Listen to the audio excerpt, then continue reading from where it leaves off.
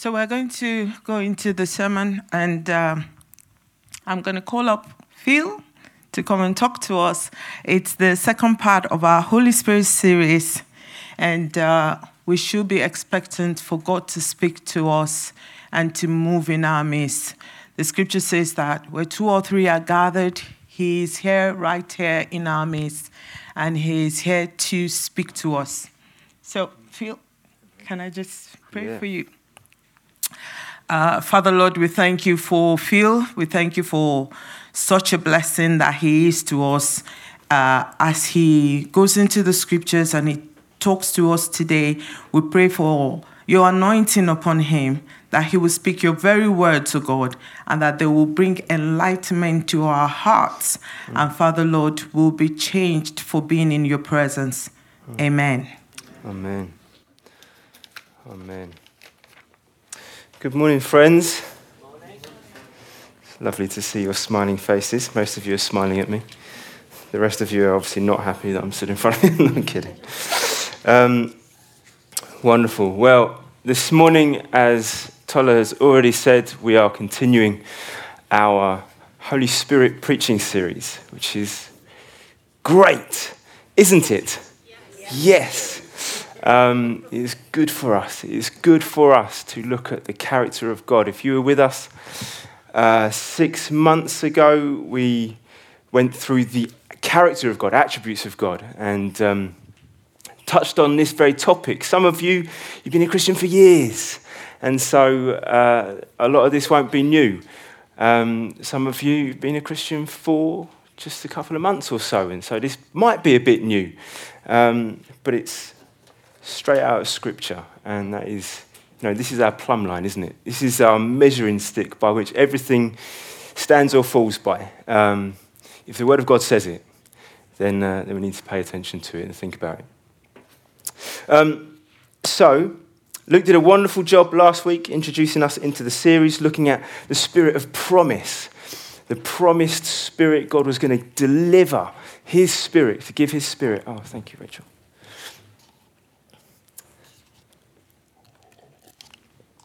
This week, again, it's a bit more of an overarching who is the Spirit of God week. And actually, I'd love us to pray. Tola just prayed for me, thank you. I need it. But this is the character of God. This isn't playground talk. This is the character of God. And so I want to pray that I speak helpfully and well and right, and I want to pray that you hear what is good.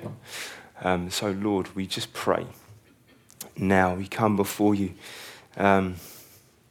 reverently. Lord, many times in your word it says that your people would come before you in fear and trembling. You invite your people to come before you, but in fear and trembling, not because you're nasty, but because you are the Lord, you're God, you're Almighty God. So this morning, we come reverently. And Lord, I just pray, please help me as I speak from Scripture. Help me speak your word, speak truth. And Lord, I pray that as I speak, Lord, what is good, what is helpful, what is true, Lord, you'd land that in our hearts. Lord, we want to be open before you this morning, each one of us, and say, Lord, would you speak to me? I pray, Father. And so even as we spend the next little while looking at your word, I pray, Lord, would you speak to us? Would you speak to us? We love you, Lord. You are our God and our King. Amen. Amen. Well, we're going to get straight into it. So, if you've got a Bible, most of the stuff I'm going to be saying to you this morning is from the Bible, yes. It's from the ESV, so if you've got a different translation, wonderful. But if it's got slightly different words, that's because I'm holding the ESV and you're not. In 1 Corinthians 2, verses 10 and 11, the Apostle Paul, writing to the Christians in Corinth, a city in Turkey, It says, for the Spirit searches everything, even the depths of God. For who knows a person's thought except the spirit of that person which is in him? So also, no one comprehends the thoughts of God except the Spirit of God. The Apostle Paul understood something. He's got a whole breadth of scriptural knowledge. Before he became a Christian, he was a Pharisee. This guy knew his stuff about God, the God of the Jews. And so he's fully informed as he speaks to this people. He's not guesstimating about what God's like. He knows what God's like. And he says, the Spirit of God comprehends the thoughts of God. In 2 Corinthians, the next letter that Paul writes to this church, 2 Corinthians 13, verse 14, Paul says, the grace of the Lord Jesus and the love of God and the fellowship of the Holy Spirit be with you all. God is Father, Son, and Holy Spirit. Amen? He is Father, Son, and Holy Spirit. Not three gods, one God. Distinct persons, inseparable, one God. Glorious, beautiful, complex spiritual being who is the author of life and the one who we bow before. He's the Lord Almighty. Paul says in the same breath, Father, the grace of the Lord Jesus, the love of God, Jesus the Father, and the fellowship of the Holy Spirit, his Spirit with you. That is significant in as much as he's not saying the grace of the Lord Jesus, the love of God, and the Archangel Michael. He's not saying that. He doesn't say the grace of the Lord Jesus, the love of God, and my mate Dave. He doesn't say that. He says, and the fellowship of the Holy Spirit, the Spirit of God be with you. It's significant. Now, many of us will be going, Phil, I know this. I've been a Christian for years. This isn't new to me. Congratulations. Philippians 3, the Apostle Paul, he's writing to a church in Philippi, a group of disciples, and he says, it's good for you to hear me say the same thing. It's good for you and it's safe for you for me to repeat. So this morning, a lot of this is just going to be repeating. It's good for us. It's good for us. This has got to sit in our hearts. And this morning, we're looking at the Spirit of God who's been given to us, which is absolutely astonishing. But it's important. And I think it's important because I think even in the church, friends, I think there's a growing anxiousness and cynicism about the work of the Spirit. And I wonder how God feels about that. I just think it grieves his heart. Because I think we go, yeah, I'm okay with Jesus. I understand him. He's a person. I understand the Father, concept of God being Father of all. Yeah, I get that. The Spirit of God, though. I'm not entirely sure. I think in the church there's a growing uncertainty and anxiousness about the Spirit of God. But it's the Spirit of God himself who wants to come and make you alive and help you enjoy life in all its fullness. And part of that means enjoying the fellowship of the Holy Spirit the Apostle Paul was talking about in this verse. And that means there's going to be some kind of effect, knowing God through the Spirit of God being at work in our hearts that does something. And I think much of us go, but I'm not sure I want that something because I don't know what that looks like. And I want to say to us this morning, friends, this is so important. This is so important that we don't start going, Jesus I get, the Father I get, but the Holy Spirit, I just kind of shelve that a little bit. This is God we're talking about, isn't it? This is God we're talking about.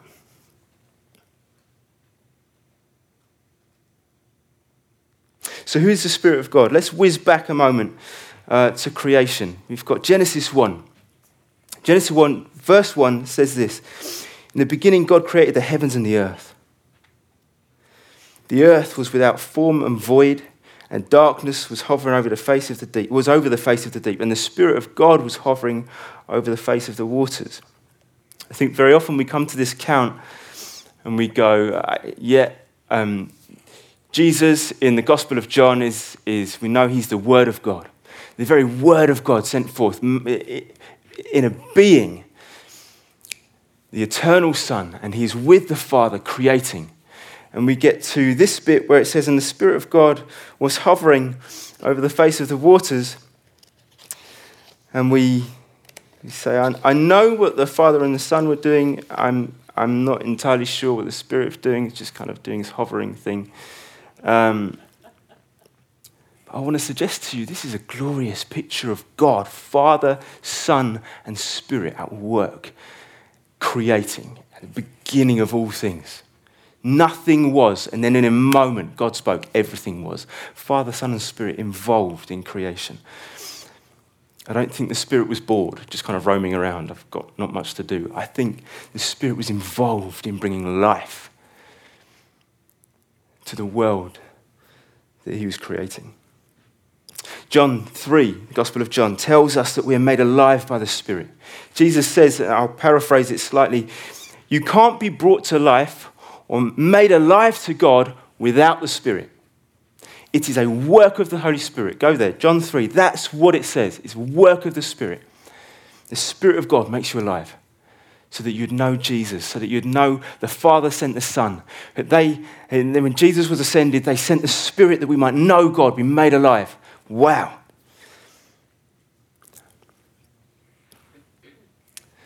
The Spirit of God comes. I make a quick statement. This is a very obvious statement, though I guess perhaps if you're an atheist in the room, you might disagree, but we're more than just meat on bones. We're more than just meat on bones stacked up with a strange jelly at the top that helps us do things. Aren't we? We're more than that. We're more than electronic pulses just kind of firing all the time that cause us to be. We're more than that. The Bible says that we're body, physical, and spirit. Non-physical. The Bible says that. So it is true of God. He's Father, Son, and Spirit. One God. Glorious, glorious and profound, and beautiful. He is Father, Son, and Spirit. And so the Spirit is given to the people of God. That's what the Word of God says. But the Spirit was given. Number one, Spirit was given. Ezekiel 36, verses 22 to 27 say this. Therefore, thus says the Lord God, it is not for your sake, O house of Israel, that I'm about to act, but for the sake of my holy name. I will give you a new heart and a new spirit I will put within you. And I will remove the heart of stone from your flesh and give you a heart of flesh, a soft heart. And I will put my spirit within you and cause you to walk in my statutes and be careful to obey my rules. God is glorious, very, very glorious. Ezekiel 37, verse 14, this is the next chapter, the valley of dry bones. And God says to Ezekiel, the prophet, speak to the bones. And he prophesies, he speaks to the bones, and in the vision, and the bones kind of attach sinew to sinew, and they stand up in their army. God says, this is my people. And they say, oh, but we're thirsty, and we're dried up, and we've lost hope. And God says, I will put my spirit within you, and you shall live. The Spirit of God.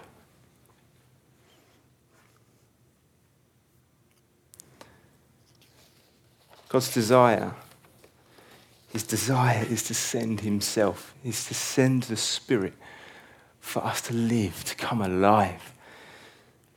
Because without his Spirit, we can't do anything. We can't do anything.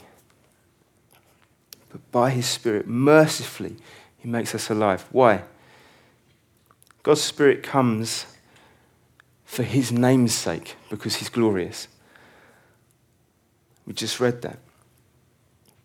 And because of this, because his desire is for his glory, he gives us his Spirit so that we might experience the goodness of God, yes, but so that he gets the glory.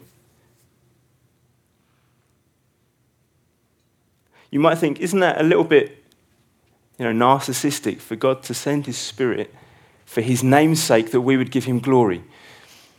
For everything else that is created, yes, it's narcissistic to seek your own glory. And we see this, don't we? We see this in our workplaces or in your schools or where you teach or at university. Those who are seeking glory for themselves but are obviously not perfect, you go, that's obviously all wrong. And it's really, really unattractive. All you're doing is trying to get compliments from the other to puff yourself up, to show how good you are. But you're not actually that good, no offense. So for everything that is created that seeks their own glory, it's ugly and it's all wrong. The moment you find out, actually, that person actually seemed really, really amazing, and you kind of worship that person, you come into a relationship that they're just like you, and you're not that impressive either. I'm not that impressive either. I'm not saying that. I'm the same as you.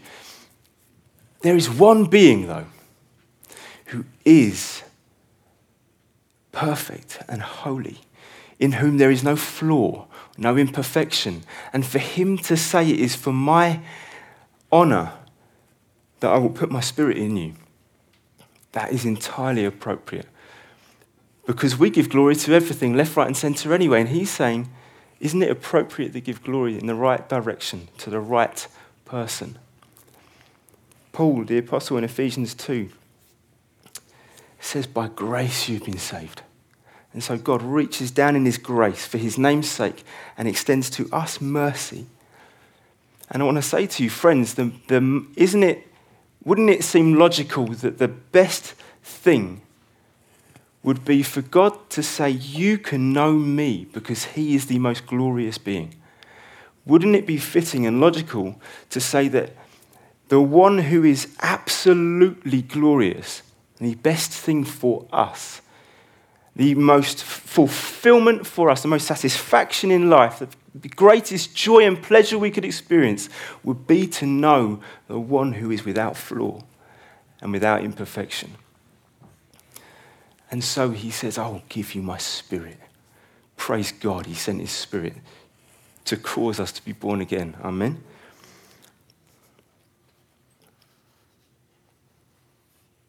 Does anyone remember those WWJD wristbands? Give me a wave of your hand if you remember the WWJD wristbands. Quite a few people. The WWJD wristbands, for anyone who doesn't know what they are, the WWJD stood for, what would Jesus do?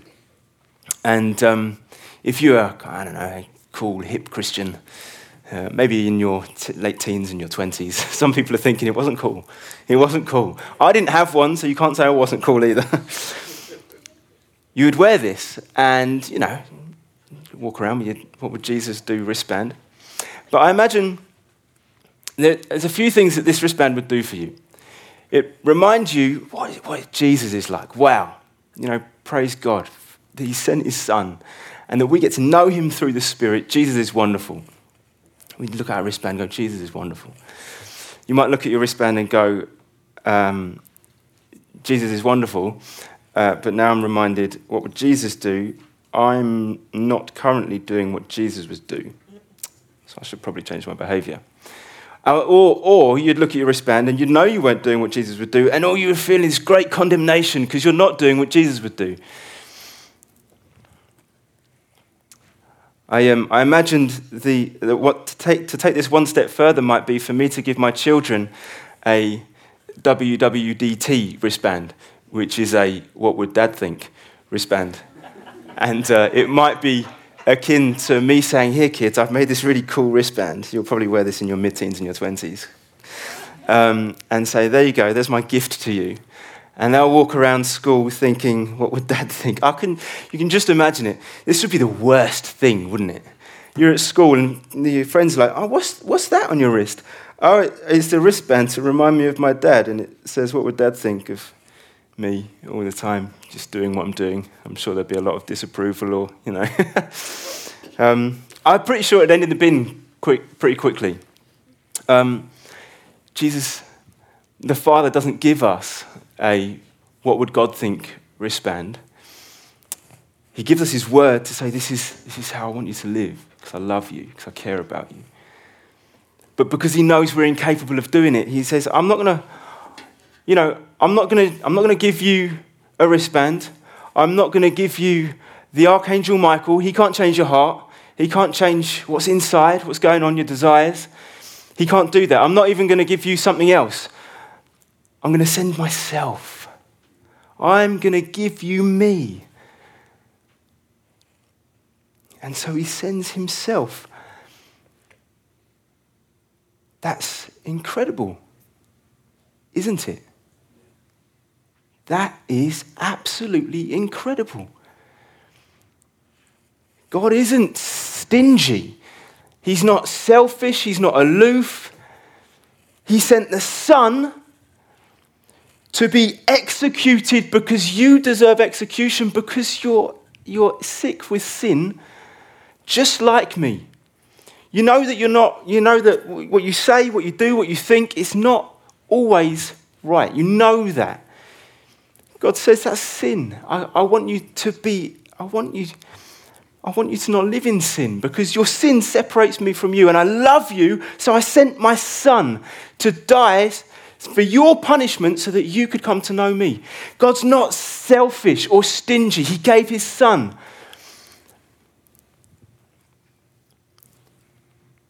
And Jesus ascends, and he says, now you need my help. And so I'm going to give you my Spirit.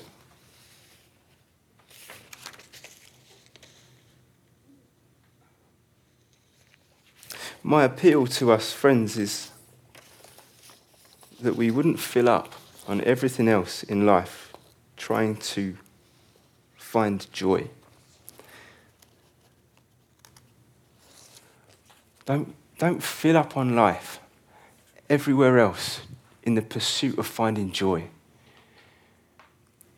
We do this. I do this. We're all prone and weak. And that's not to say there aren't wonderful things in the world that God's created for you to enjoy. Yes, there are.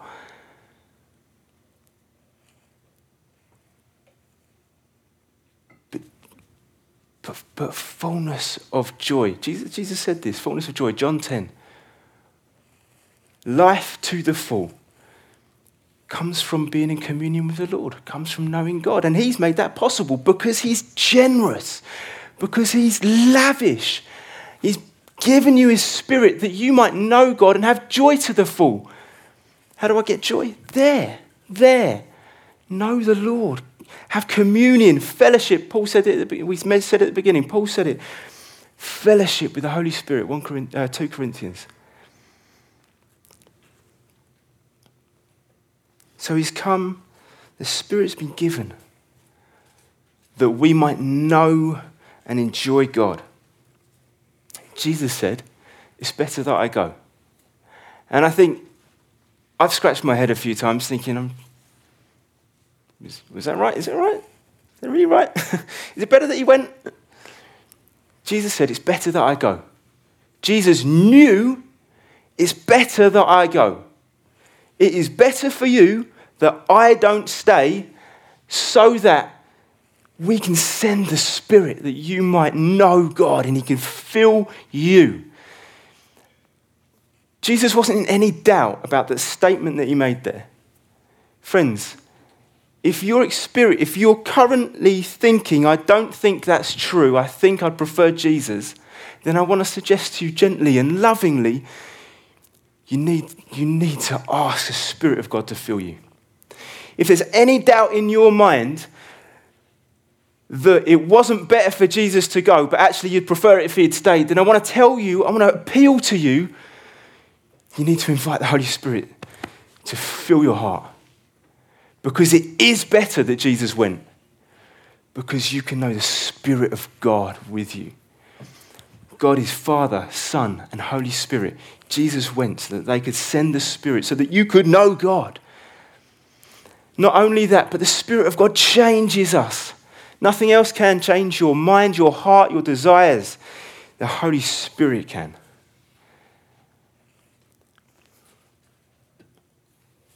He came that we might, this is number 2. Are we at number 2 or 3? I don't.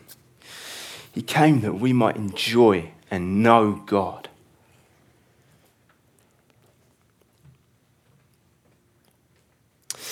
Romans 8 verse 15 says this. The Spirit that you received brought about the adoption of sonship. In that old cultural context, sons gained the inheritance. It's not a sexist phrase. It's not disqualifying any women in the room. If you have been made alive by the Spirit of God, you're a child of God, and your inheritance is in Him. And it causes you to cry out, Abba, Father. The Spirit you received brought about your adoption to sonship. And by Him we cry, Abba, Father. So you can cry, Abba, Father. Galatians 4 verse 6, Paul says the same thing, pretty much the same thing. God sent the Spirit of His Son. God sent the Spirit of His Son into our hearts. The Spirit who calls out, Abba, Father. If knowing God as Father is difficult, there's probably a whole host of reasons why that's difficult. That's okay, I understand that. Complex history with fathers. God is good Father. He is the good Father. There's not another one. Plenty of, I think I'm okay, and I try hard. But He is the good Father.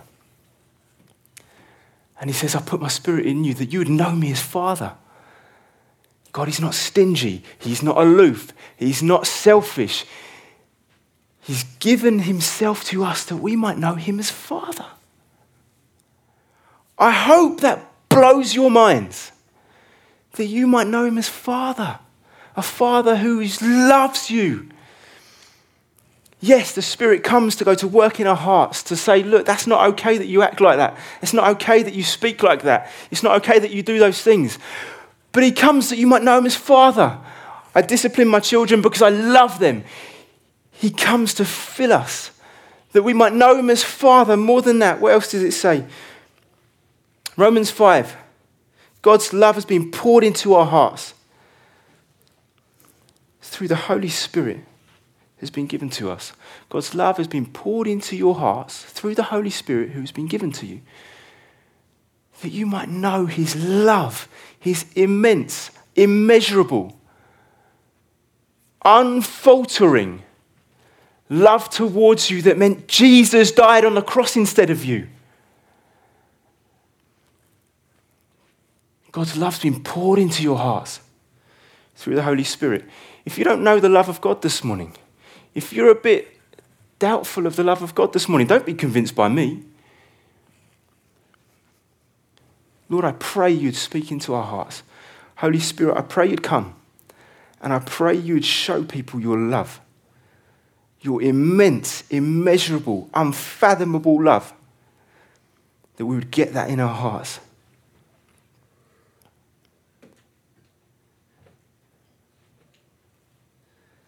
That's what the Word of God says.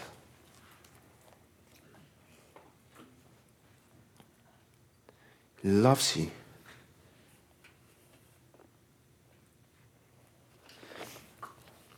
The Spirit Himself, if you will let Him. That's a big if, because it's up to you.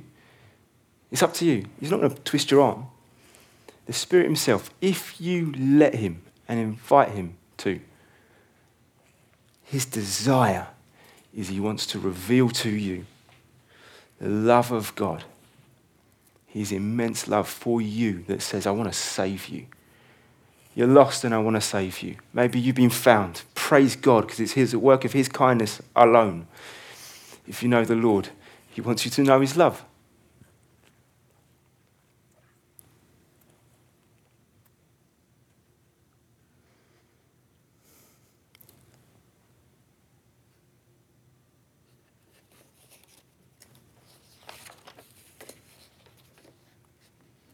I I'd love to invite the band back up. But I want to invite us to respond. And I know we do this lots, and we say, now it's time for the response. Well, we're not going to change our habit, are we? Unless it's a bad one. This is a good one. I want to invite us to respond. I am convinced, friends, fundamentally, this isn't Phil's strange conviction of something. This is entirely scriptural. I am convinced, fundamentally, we were made to be worshippers. Maybe you're in a room and you think, yeah, I agree. But I'm more of a word kind of person. Worship's not really my thing. And I want to provoke you and say, what are you going to do in heaven then? What are you going to do in the new heavens and new earth? Sit there with your hands in your pockets. That'd be boring. You were made to be a worshipper. We went to a conference, Relational Mission, our family of churches conference a couple of weeks ago. And Tom Scrivens, one of the guys from Ipswich, he said, men go to football matches. Actually, women, congratulations, you're better at worshipping, I think, generally, than men, because men go, I'm not sure how to do this kind of love stuff. But go to a football match and you'll get them jumping up and down, punching the air, shouting for their team. What I'm not saying is you have to be an extrovert. Don't hear me say that. I'm not saying that. But you were made to be a worshipper.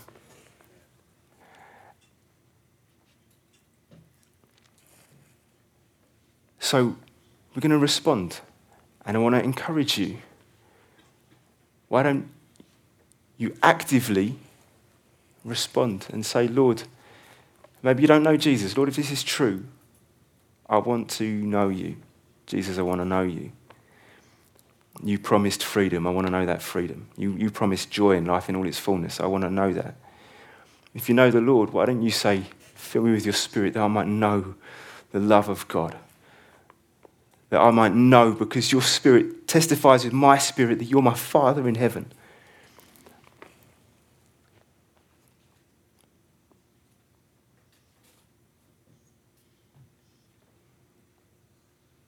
I think I've said enough.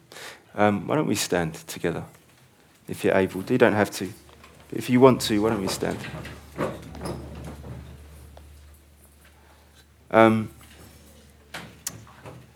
I think I started somewhere near the beginning saying I think there's an anxiousness sometimes about receiving the Spirit, because, you just stood there and you're thinking, I'm not sure I really want to end up laughing uncontrollably, or I don't want to be brought to tears, or I don't want to shake, or, you think about all these things, and none of those things might happen. If I offered you £1 million today and said you just got to do something a little bit weird, I'm pretty sure most of you would do it. Maybe I'm speaking to the wrong crowd.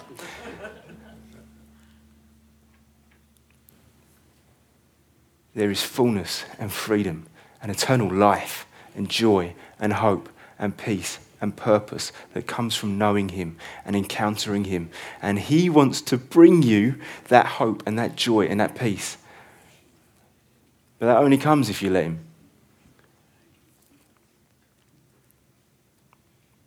Maybe you want to receive the Holy Spirit afresh.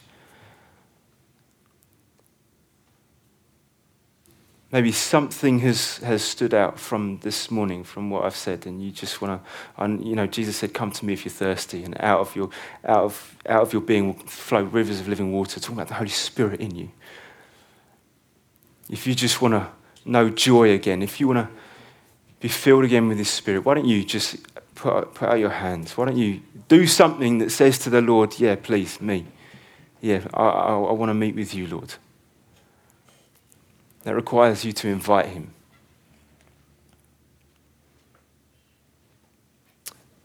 I'm going to pray, and then the band can lead us. Lord, we come before you, maker of the heavens and the earth. and the stars and the asteroids and everything that is, and the mountains and the depths of the sea. We come to you, who is the creator of all things, who, because in your love and mercy, you've caused us to be able to come to know you for your name's sake, because you deserve glory.